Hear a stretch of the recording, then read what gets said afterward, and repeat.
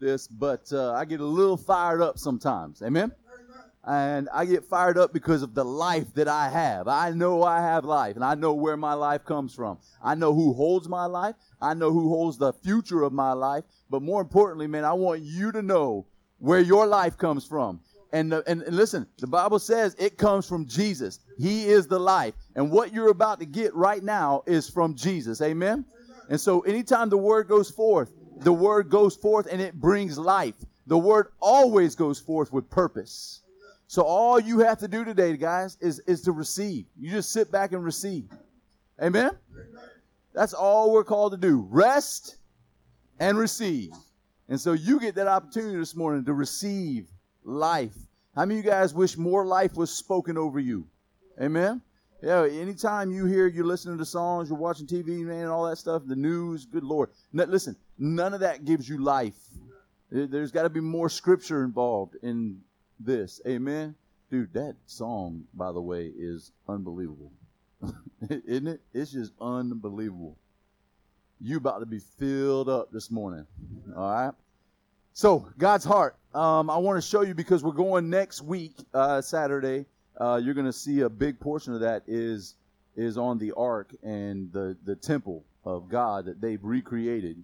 You're going to know some things that, like, last week we talked about how Moses splattered blood on all the different furniture in the tabernacle. You won't see that there because that'd just be gross. But it was stained with blood back then. So there's little things, and all those little details matter because they all point to Jesus. And a lot of times you can go to this place and you can hear stuff, but it's the old covenant, and it's not for you, right? So when the guy comes up in all his royal regalia costume as the high priest, and he starts speaking over you, and he's literally speaking the old covenant. You got to remember that's not for you. It was never meant for you. Amen? So it's really cool. I'll come in and clean it all up behind them. I'm just joking. I'm just joking. It's all good. But I love the fact that even our kids in our church, man, they pick up on that stuff, man. And how many of you guys wish you knew what you knew now, like when you were that age, a kid? That your life would be completely different. Not just your life. Your relationship with the Lord would be so different, right? But God, like I used to say that to Pastor Dwayne all the time, he's like, hey, man, God gave it to you exactly when he wanted to give it to you, right? And I'm thankful that I received it. So be thankful where you are. But, man, also know that your kids are getting something that we didn't get a long time ago. So really affecting their generation.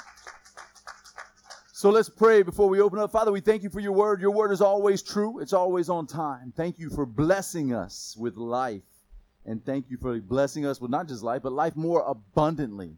Thank you for all that you do for us, through us, in us. God, it's all from you. We thank you for your son, Jesus. May his name be glorified and lifted up more than any other today as you speak through me in Jesus' name. Amen. All right. Bobby and Pastor Dwayne, can y'all lift this up for me?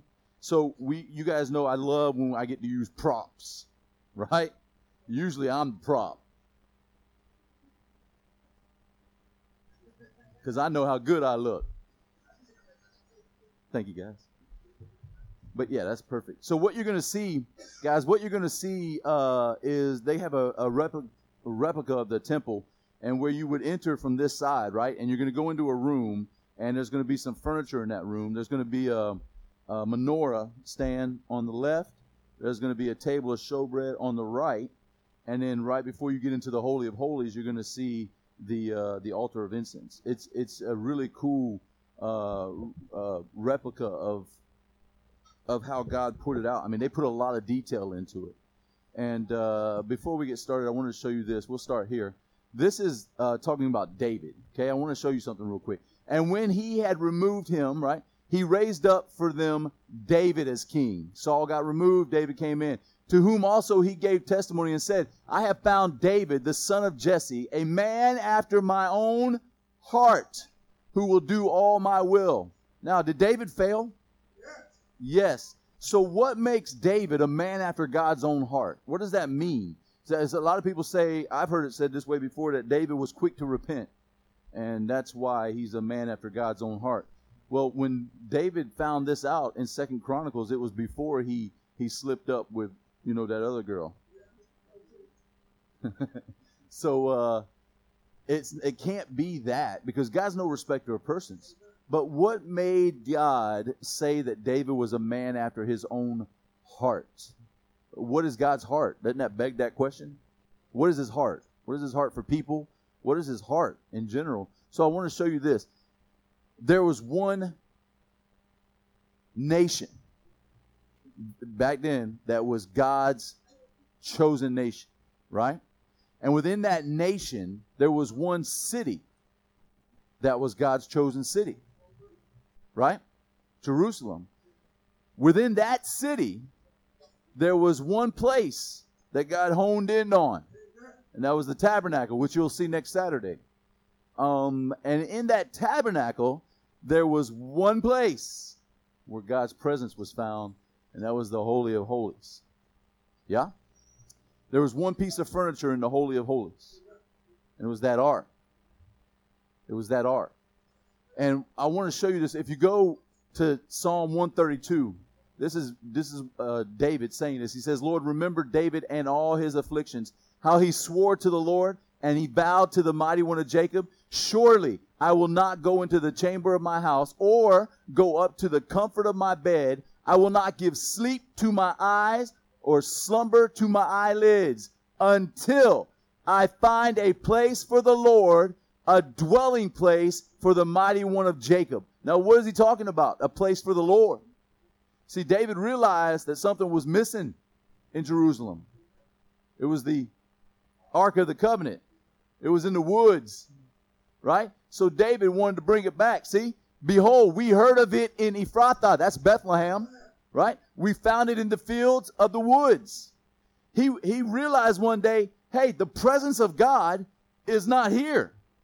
And I will not go to sleep until I bring it here. And he did.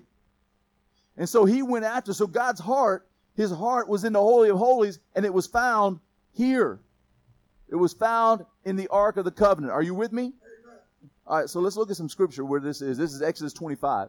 And they shall make an ark of acacia wood. 2.5 cubits shall be its length, 1.5 cubits its width, and 1.5 cubits its height. And you shall overlay it with pure gold. See, what I want you to see is Jesus. This is a picture of Jesus. This whole thing, God's heart, I'm just going to tell you, is Jesus. This whole thing is a picture of Jesus. It's wood, which represents humanity. Jesus was 100% man. But it's also gold, which represents divinity, which Jesus was 100% God. He's both. Remember, I told you guys, math doesn't make sense down here. To some people, unless you get it. I get it. I'm like, Lord, I love your math. The more I give, the more I get. That's what his math is. Hey, listen, so his heart is in this. This represents Jesus. Everything about it. The wood, the gold, it's overlaid with gold. It shall make on it a molding of gold all around it. This is the Ark of the Covenant is the heart of God. Okay? You go down a little bit, verse 17. You shall make a mercy seat of pure gold. A mercy seat, 2.5 cubits shall be its length, and 1.5 cubits its width. And you shall make 2 cherubim of gold. This is what you were talking about, Paul, who took my sermon. I'm just joking. It's crazy how God puts everything on, like, we don't talk. He picks the songs. No one tells Paul what to say. No one tells any of the testimony people what to say. But God makes it all, like, it's all about what he wants it to be that morning. I love it, man. It fires me up. All right. And you shall make 2 cherubim of gold. Of hammered work you shall make them at the 2 ends of the mercy seat. The mercy seat was hammered gold. Hammered gold. Beaten is the word in Hebrew. Your Savior is your mercy seat. And he was beaten for you. Amen? See how all this points to Jesus. It's all about Jesus. Always been about Jesus. And he said, and make 2 cherubim at one end and the other cherubim at the other end. You shall make the cherubim at the 2 ends of it and of one piece with the mercy seat. So the lid, which we don't have yet, we're going to have it one day, the gold. we're just going to need y'all to put a little more in the offering plate. I'm going to need all your necklaces, all your watches. Yeah, don't hide it. Be tucking it in your shirt. I saw it already. You can't hide nothing from the Lord.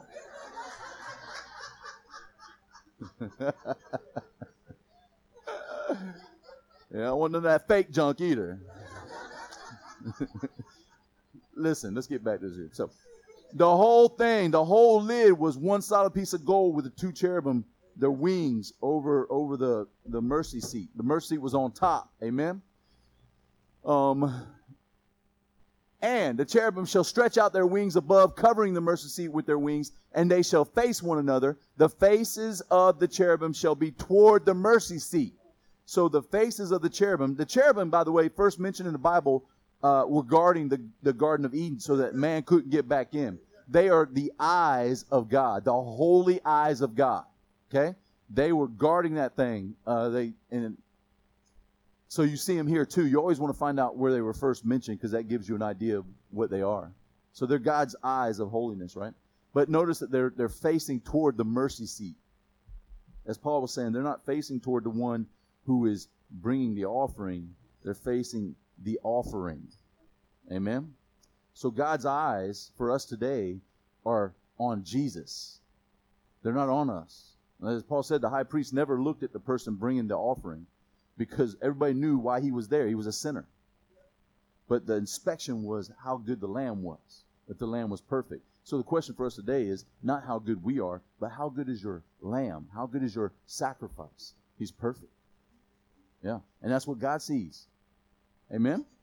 So that's important about the cherubim facing down toward the mercy seat. You shall put the mercy seat on top of the ark, and in the ark you shall put the testimony that I will give you. So there's 3 items inside the ark. Okay? 3 items. By the way, if this was real, you would never want to lift this up. Who saw Indiana Jones? I'm still creeped out by all that nonsense. I'm like, don't look, don't look. So what we have in here are 2 tablets of stone.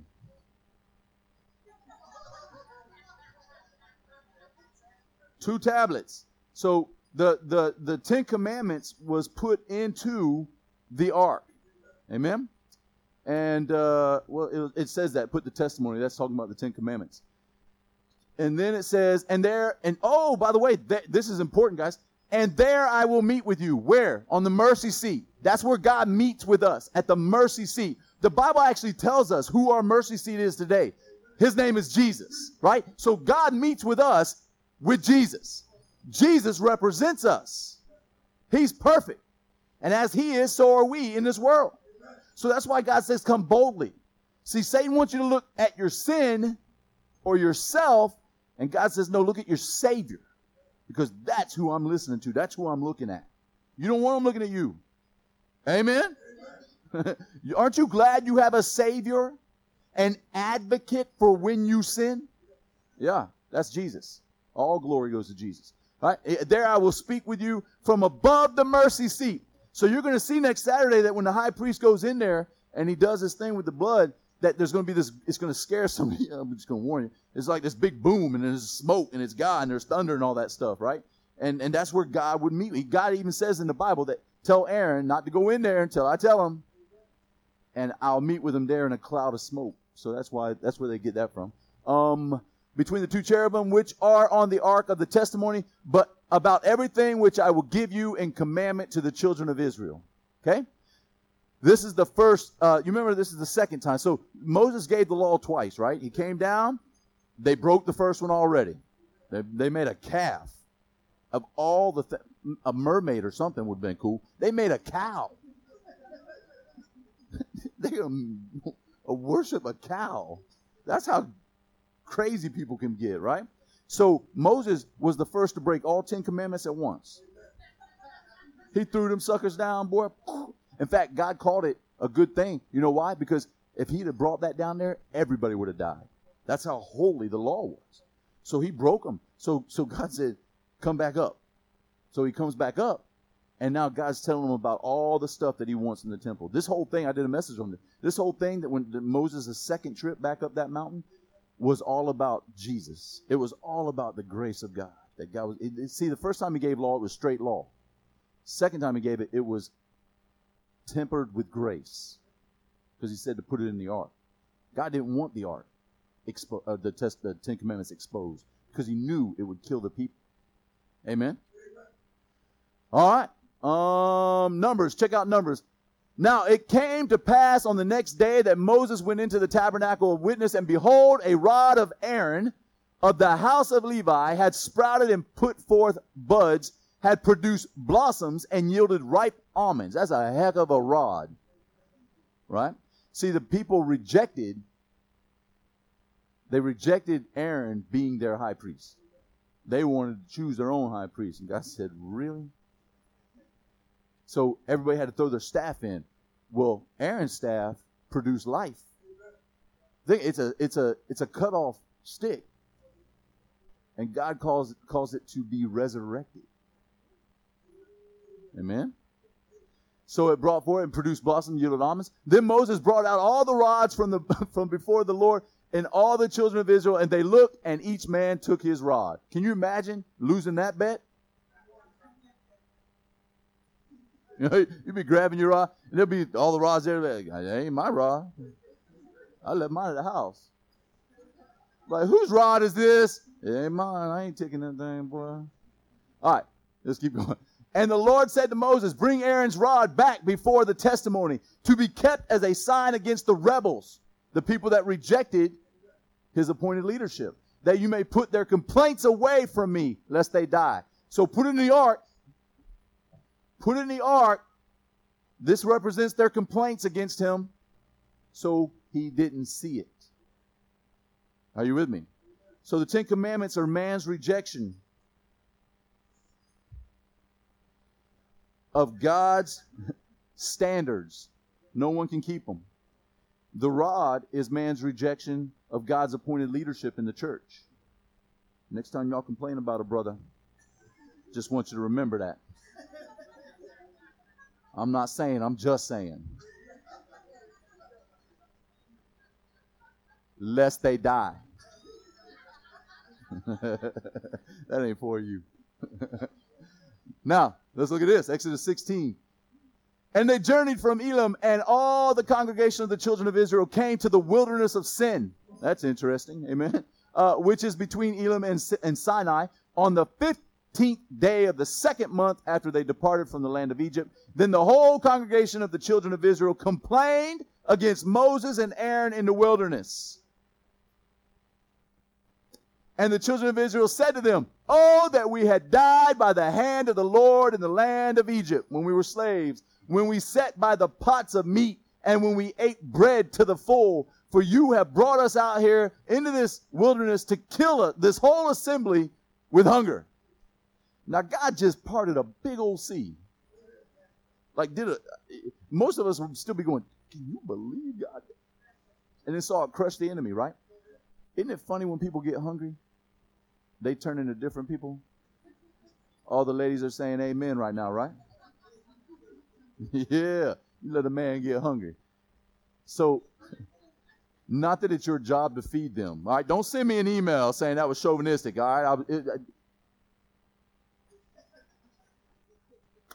Then the Lord said to Moses, behold, I will rain judgment down on their behinds. No, bread from heaven. See, people were complaining.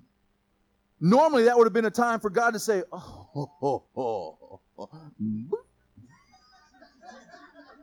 You see some little Jew guy go,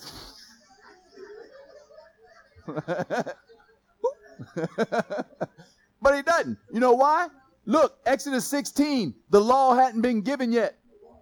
This is before the law was given. Exodus 20 is when the law was given. This is a period of grace. So even when these people were complaining against God, God didn't rain judgment. He rained bread, manna, favor, life down on them. Amen? So he rained bread down on them, and the people shall go out and gather a certain quota every day, that I may test them whether they will walk in my law or not. Right? Because the law hadn't been given yet. You drop down, as the Lord commanded Moses, so Aaron laid it up before the testimony to be kept. So here's the third item in the Ark of the Covenant. It's a jar of Little Debbie's. You know why? Because the Bible says it tasted like angel food, angel cake. It was sweet, but it came every morning, right? So this is man's rejection of God's provision. Man's rejection. Whose life for us today, guys? Jesus. Remember I told you that people aren't going to hell because of sin. They're going to hell because they reject God's provision, his life. Amen? So God said, put all these things, all of man's rejection into the Ark of the Covenant and cover it with the mercy seat so he cannot see man's rejection. Instead, he sees the blood on the mercy seat. Amen? So he doesn't want the law exposed because he knows what it does to us. It's the ministry of death and condemnation. He wants to see the blood. There's one thing God's eyes cannot see through, and that is the blood of Jesus, which covers us. I love how the cherubim are facing down, looking at the blood, the sacrifice, and not at the person bringing it. It's a beautiful thing. The wings cover it. Under the shelter of his wings, we're protected. That's a beautiful, beautiful thing. Hebrews even talks about it, which had the golden censer and the Ark of the Covenant overlaid on all sides with gold, in which were the golden pot that had the manna, Aaron's rod that budded, and the tablets of the covenant. Those three items are in there. Man's rejection, man's rejection, man's rejection. Right? And then look at Exodus 26:34. You shall put the mercy seat upon the ark of the testimony in the most holy. That's where this piece of furniture is. In the Holy of Holies. And the high priest can only go in there once a year and make consecration for the people he represents. In other words, if the priest was good, they were going to have a good year. Yom Kippur, they were going to have abundant crops. Their wombs would be fruitful. Everything. If the high priest was perfect, they were perfect. But if the high priest wasn't perfect, they had a little rope tied to his ankle. With bells on it in case he fell and died. Listen, how many of y'all would want to be a high priest back in the day? You talk about some serious pressure. The night before Yom Kippur. You trying to remember all kinds of stuff. Right? You talk about pressure. But listen, our high priest is perfect. We are under the order of Melchizedek. Melchizedek, why is it Melchizedek and not Aaron? Aaron is the high priest. But Melchizedek is a priest who only blessed. Melchizedek would bless, Aaron would bless or curse, depending on how your actions were. Melchizedek only blessed. That's why we are under the high priest of Melchizedek, which is Jesus. We only receive the blessings of Abraham, not the curses. Amen? Amen. Praise the Lord. So God didn't want the law exposed. He knew what it would do, right? So another thing I want you to see, Galatians 5:3-4. And I testify again to every man who becomes circumcised that he is a debtor to keep the whole law. You want to keep the law, you got to keep the whole law. You break one, you break them all, right? You have become estranged. That means separated from Christ. Bad thing. Amen. You who attempt to be justified by law, you have fallen from grace. Now, the TV media will tell you that anytime a pastor hooks up with a prostitute, he fell from grace. Right? No. How do you fall from grace according to Scripture? Go back to the law. You want to be justified by your actions. Right? And listen, you fall from grace. That implies that grace is higher than the law. So this is what some churches do, and this is what I used to do as a pastor. But the Lord called me out from that. I would lift up the mercy seat and bring the law back out. In other words, I would remove the finished work of Jesus in order to help Jesus finish the work. by me keeping the law. Grace is higher than the law. In fact, the word for ark, guys, is first used in Genesis where they buried Joseph. They buried Joseph in a coffin. The word for coffin is aron, the same word for ark. So God said, put all of man's rejection in the coffin and put the mercy seat on top of it. That's where I'll meet with you. Aren't you glad he doesn't meet with us in the coffin? Yeah, he came to give us life, man. So you fall from grace by going back to the law. Anybody want to do that? Nope, not me either. I want to show you now. That's who represents Jesus, right? The ark, or I should say, the ark is a representation of Jesus because he was around before the ark. Amen. So I want to show you where the law, because I've been accused of that. I've been accused of preaching all grace and no truth, not a lot of truth with it. And I'm like, first verse that comes to mind is the law was given through Moses. Grace and truth came through Jesus. So grace and truth are on the same side, and they're on the side of Jesus.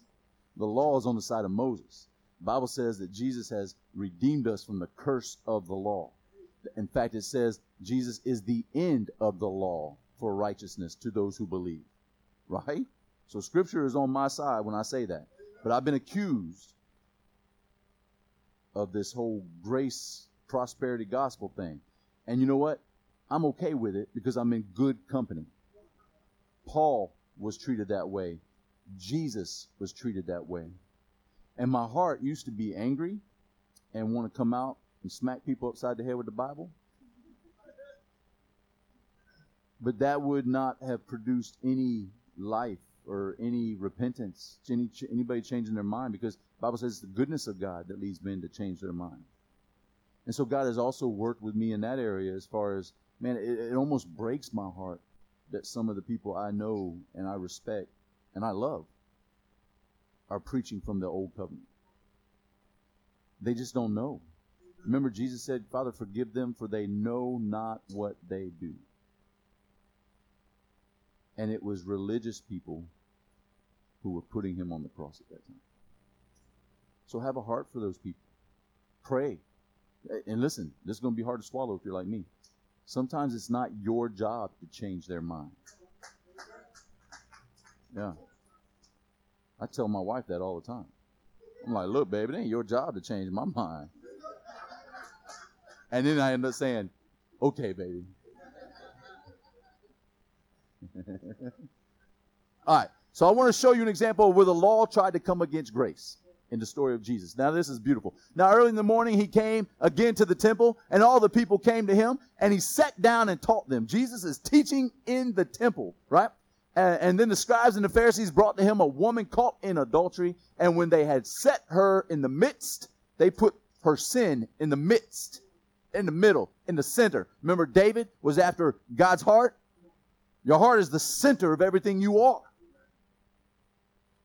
To God, Jesus is the center of everything, right? When you put Jesus in the midst, in the center, you have life, you have peace. This thing was in the center of God's heart, the only piece of furniture in the Holy of Holies, and it represents Jesus. So they tried to put sin. That's what religion does. Religion always puts sin in the middle, puts sin up front and in the middle. Amen? It's always sin, sin. You did this, you did that. You should be ashamed. You, and put it. Anytime you hear you coming from here, you're under the old covenant. When you hear him, you're in the new covenant. Because he represents you. He took your place. Amen? So they tried to put sin in the middle. They put the woman's sin, put her in the midst, right? And they said to him, Teacher, this woman caught in adultery in the very act. Funny how they knew that. Now Moses in the law commanded us that such should be stoned. What say you? They're going to play this out next Saturday. This is actually one of the roles that the plays that they do. And it's powerful, man. Powerful. So they tried to throw the law. Jesus like, I wrote that. You mean it came from Moses? I authored it. The one that gave it to him. He did not say that. Then they said, testing him. See, it had nothing to do with the law, had nothing to do with grace. They were testing him that they might have something of which to accuse him. That's why when people do that to me, I'm like, thank you. Bring it on, because I'm in good company. And it's not going to affect me. I know who I am. I know what I'm standing on. The word. Let them say stuff. They said stuff about Paul and Jesus. Consider that joy.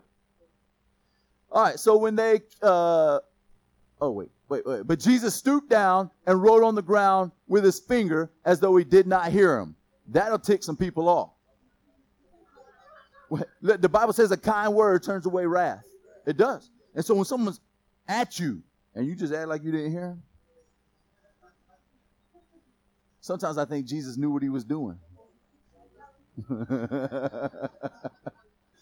But see, that's a natural way of thinking. Our Lord, Jesus, didn't think that way because he had a heart for people. But he hated religion because of what it did. Because they tried to put sin in the middle. So they continued asking him, and he raised himself up and said to them, he raised himself up, right? So he went down one time, was writing, raised himself up. With me? And said to them, he who is without sin among you, let him throw a stone at her first. So no one could ever answer something like that. Because if he said, yeah, stone her, then they knew the people would be like, I thought you were our hope. And if he said, no, don't stone her, then he would be saying, well, the law is not perfect. The law is of God, right? So they thought they had him. Only Jesus could answer something like this, right? He did it with love, with grace. He said, let him who's that stone throw the first stone at him, right? And again, he stooped down. So he stooped down twice, and he wrote on the ground. Then those who heard it, being convicted by their own conscience, went out one by one, beginning with the oldest, even to the last. So, Bobby, you would be the first one to go, brother. I'm just joking. Y'all don't know this. Bobby's only like 35 years old, man.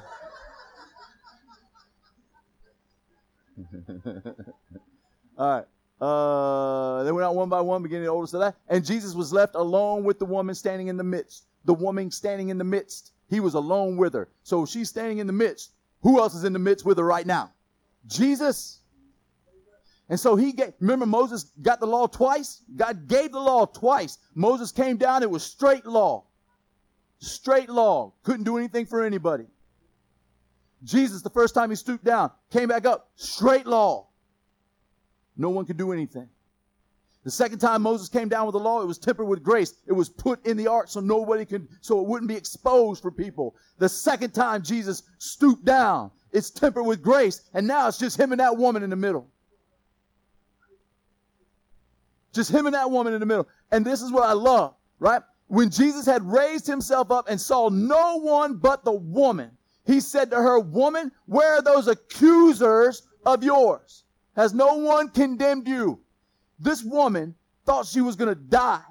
She's probably bawling, her hair's wet and stuck together, right? She was caught in the act, probably didn't have time to get ready to go come get stoned. Everybody knows why she's there. The guilt, the shame that's on this woman. That's why Jesus loves sinners. All those people, religious people, wanted to throw a stone at her, but they couldn't. The only one that could, wouldn't.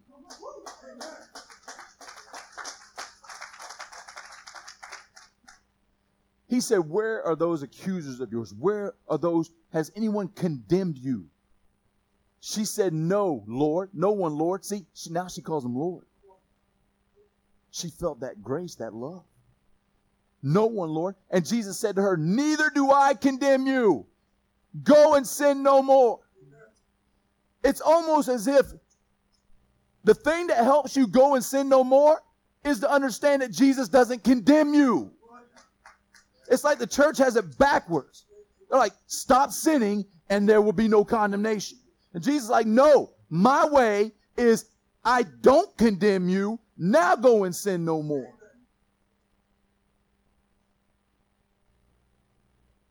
Isn't that beautiful, man? So, behold, we heard of it in Ephrathah. We found it in the fields of the woods. Talking about this Ark of the Covenant. That's the heart of God. David knew that secret. He went and got it. God blessed David. God said, that's a man after my heart. After my heart. Who's the heart of God? Jesus. And that represented Jesus. And David figured that out. Went and got it. Brought it back. Danced out of his clothes. Butt naked. We're going to have to edit that part out. Same chapter, verse 13. Are y'all learning? Are y'all enjoying this? Y'all got life? Look, for the Lord has chosen Zion. Zion. What did the Lord choose? Zion. He has desired it for his dwelling place. David went and got this, brought it back to Zion. Now, there's a big mountain range, Mount Moriah, big mountain range. The highest peak on Mount Zion is Mount Calvary, where Jesus was crucified. That's the mountain that God chose for his dwelling place. Not Mount Sinai. That's also a mountain region in the Mount Moriah region. But he chose Zion. He chose grace and not the law for his dwelling place. That's why Hebrews 12 tells you, hey, I'm over here on Mount Zion, not on Mount Sinai. In fact, that's where we are today. Some churches are still preaching from Mount Sinai. Preaching death, condemnation, putting it back on the people. This church will always speak from Mount Zion, because that's where our Lord is. Whoa!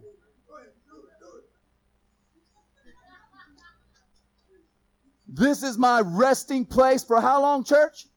Forever. Here I will dwell, for I have desired it. God's desires dwell on Mount Zion forever. Love that. We need to bring Jesus back to the center of the church. We need to get rid of religion. Get rid of what you need to do and how you need to do it. Get rid of putting sin in the midst like those religious leaders did, and put Jesus back in the middle of the church. Revelation 3:20. We use this verse for sinners. Behold, I stand at the door and knock. If anyone hears my voice and opens the door, I will come in to him and dine with him and he with me. But you know what? This isn't written to sinners. This is written to a church. What in the heck is Jesus doing outside knocking on the door of a church? He should be in here. He's in here. Don't get me wrong. He's in here. But he's talking about a church here, not an unsaved person.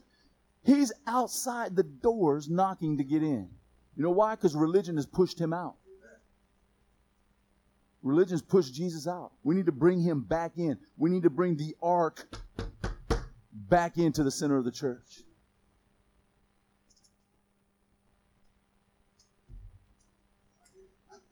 How many of y'all want to dance? Anybody? That should make you want to dance like David. If you're visiting, don't. That normally doesn't happen. Listen to this about the law real quick. You are our epistles written on our where? On our hearts. You know why? Because that's the center of us. That's the center of us, our hearts. Written on our hearts and read by all men. Clearly you are an epistle of Christ, ministered by us, written not with ink, but by the Spirit of the living God. Not on tablets of stone, but on tablets of flesh. That is, of the heart. The heart. Jesus represents us. People use old verses like our heart is corruptible. Man, that's not for me. That's old covenant. My heart is perfect, pure. You know why? Because Jesus is me now. He's in me. There can't be no incorruptible stuff in me if Jesus is in me. So I love the fact that the heart is the center. He's like, it's not the law, it's the heart, right?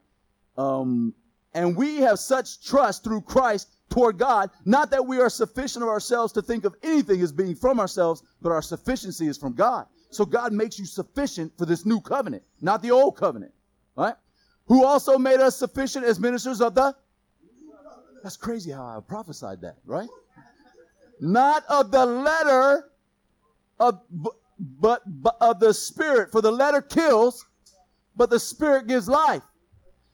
When the first Pentecost, when Moses came down with the law, the first one, He broke them. How many people died? Bible says specifically 3,000 when God gave the letter. But in Acts chapter 2, when God gave not the law, but the Spirit, how many people got saved? Bible says 3,000. That's why the letter kills, the Spirit gives life. Right? But if the ministry of death written and engraved on stones, what is that, church?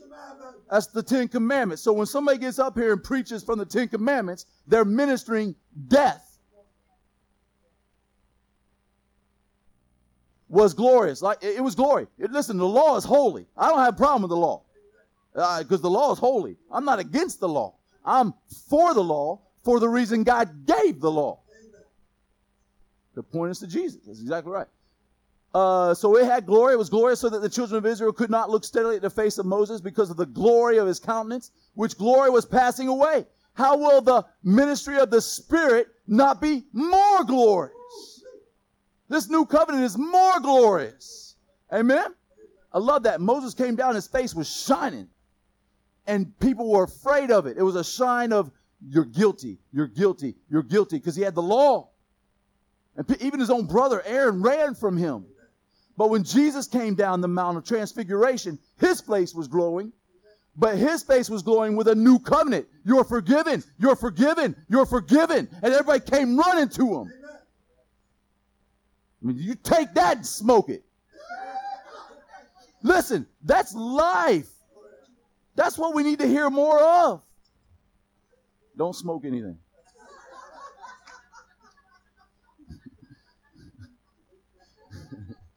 Oh, good Lord. Thank you, Jesus. All right. For if the ministry of condemnation, not only was it a ministry of death, but it's a ministry of condemnation. The law condemns us. Condemns the best of us. No one can keep it. So next time you get a little flyer at Sonny's on the window that says, hey, come and hear this guy is going to be speaking on the ministry of death and condemnation, you might want to think twice about going. Like, that ain't for me.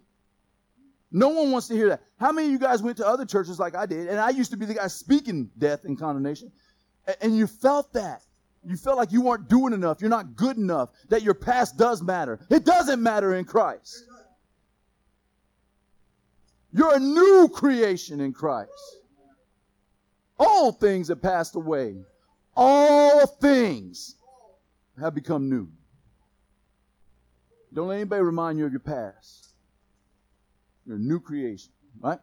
Condemnation had glory. The ministry of righteousness exceeds much more in glory. For even what was made glorious had no glory in this respect because of the glory that excels. For if what is passing away was glorious, what remains is much more glorious. Therefore, since we have such hope, we use great boldness of speech like I'm doing right now, right? Unlike Moses, who had to put a veil over his face so that the children of Israel could not look steadily at the end of what was passing away. But their minds were blinded. For until this day, the same veil remains unlifted in the reading of the Old Testament. That should make you go, because the veil is taken away only in Christ. Listen, the veil was torn when we came into the new covenant. When he said it is finished, that was the first thing that happened. We came into a new covenant. Still today, when Moses is read, people have a veil there between them and God, because it can only be taken away in Christ. You feel so when you're focused on your sin and your failures, you feel like you can't talk to God. That's how you know you're under the old covenant. But under the new covenant, when you realize what Christ has done, you can go boldly to his throne room. But even to this day, when Moses is read, Moses, guys, is the first 5 books of the Bible. Moses represents the law. The law was given through Moses. First 5 books, Pentateuch, right? Even when that's read today, if I was sitting up here reading it to you today, there would be a veil on your heart. On your heart, the center of everything you are. Do you have the law in your heart, or do you have Christ in your heart? Yeah. So nevertheless, when one turns to the Lord, the veil is taken away. when you see what Christ has done for you, that veil between you and God is gone. Now the Lord is the Spirit, and where the Spirit of the Lord is, there's freedom. Do I look like I'm locked down? Well, I mean, married-wise I am. But listen, I'm free. Some people say, man, it's tough to be a Christian. No, it's impossible to be a Christian. That's why Jesus represents me and has made me a Christ-like follower. Listen, I am a little Christian, and whatever you want to say, it's all because of Jesus. He did it for me. I ain't trying to do it. I can't. He did it for me, and I'm free. Free. If a religious person came in here with 16 doctorates in the name, doctor, MD, SD, whatever you want, all those little initial things. Listen, they wouldn't bother me because I know who I am. And it's not a prideful thing. All glory goes to Jesus. There's no way 20 years ago I would be doing this because I was so scared to do anything because I was always looking at my sin, my past. But I'm free. And so are you. All right, we're almost done. Y'all getting this? Oh, but even if our gospel is veiled, even if it's veiled, right? It is veiled to those who are perishing, whose minds the God of this age has blinded. That's a small g. Little g, the little... Now we're going to think of Satan as being that little guy. With his little single shot.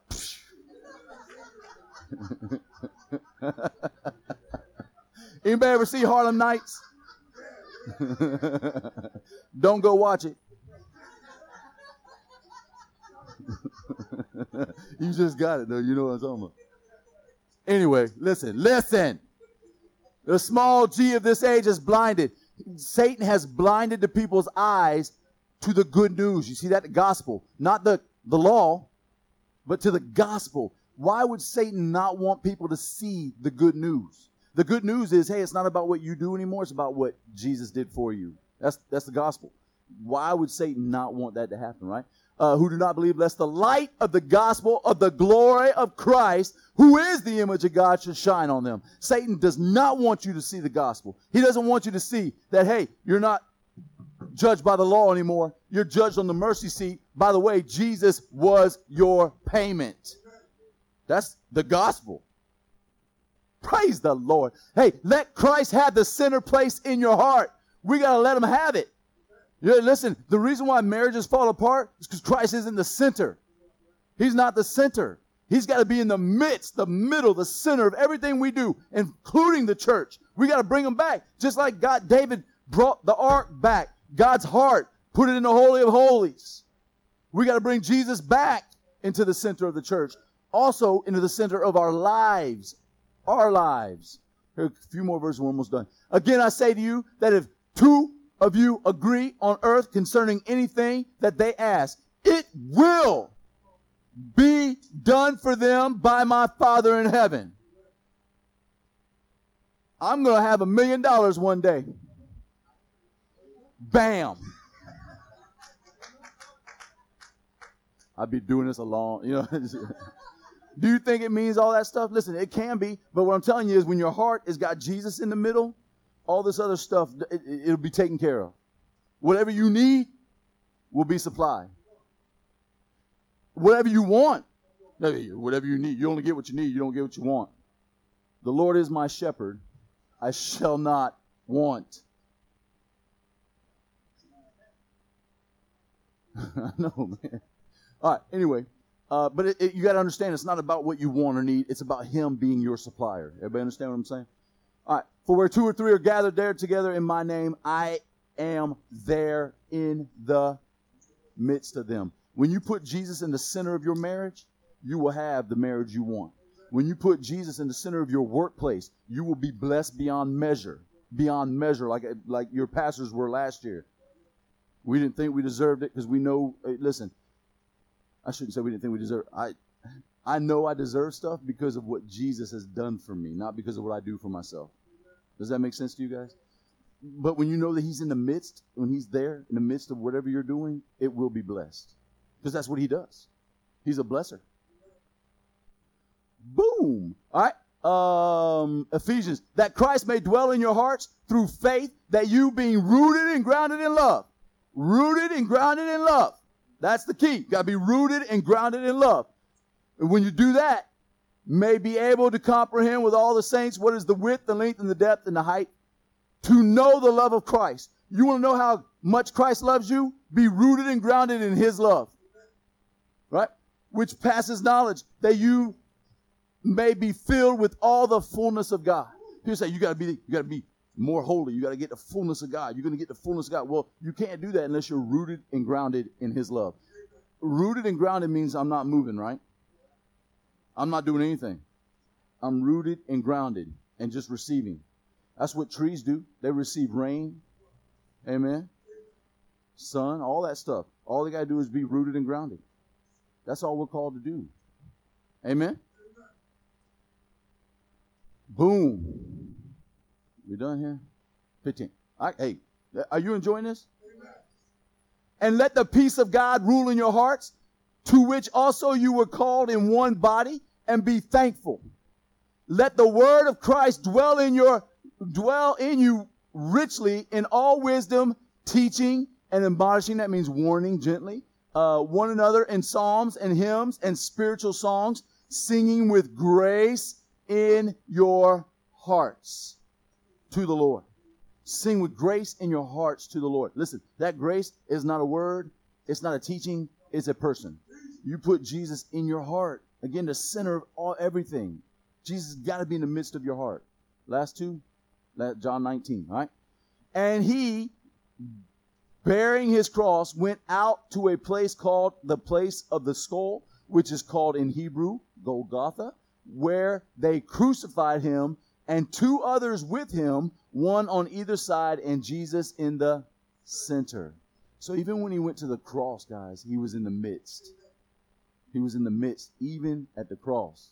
I love that. What about when he rose from the dead? Well, let's check this out. Then, the same day at evening, being the first day of the week, when the doors were shut where the disciples were assembled for fear of the Jews, Jesus came and stood in the midst and said to them, peace be with you.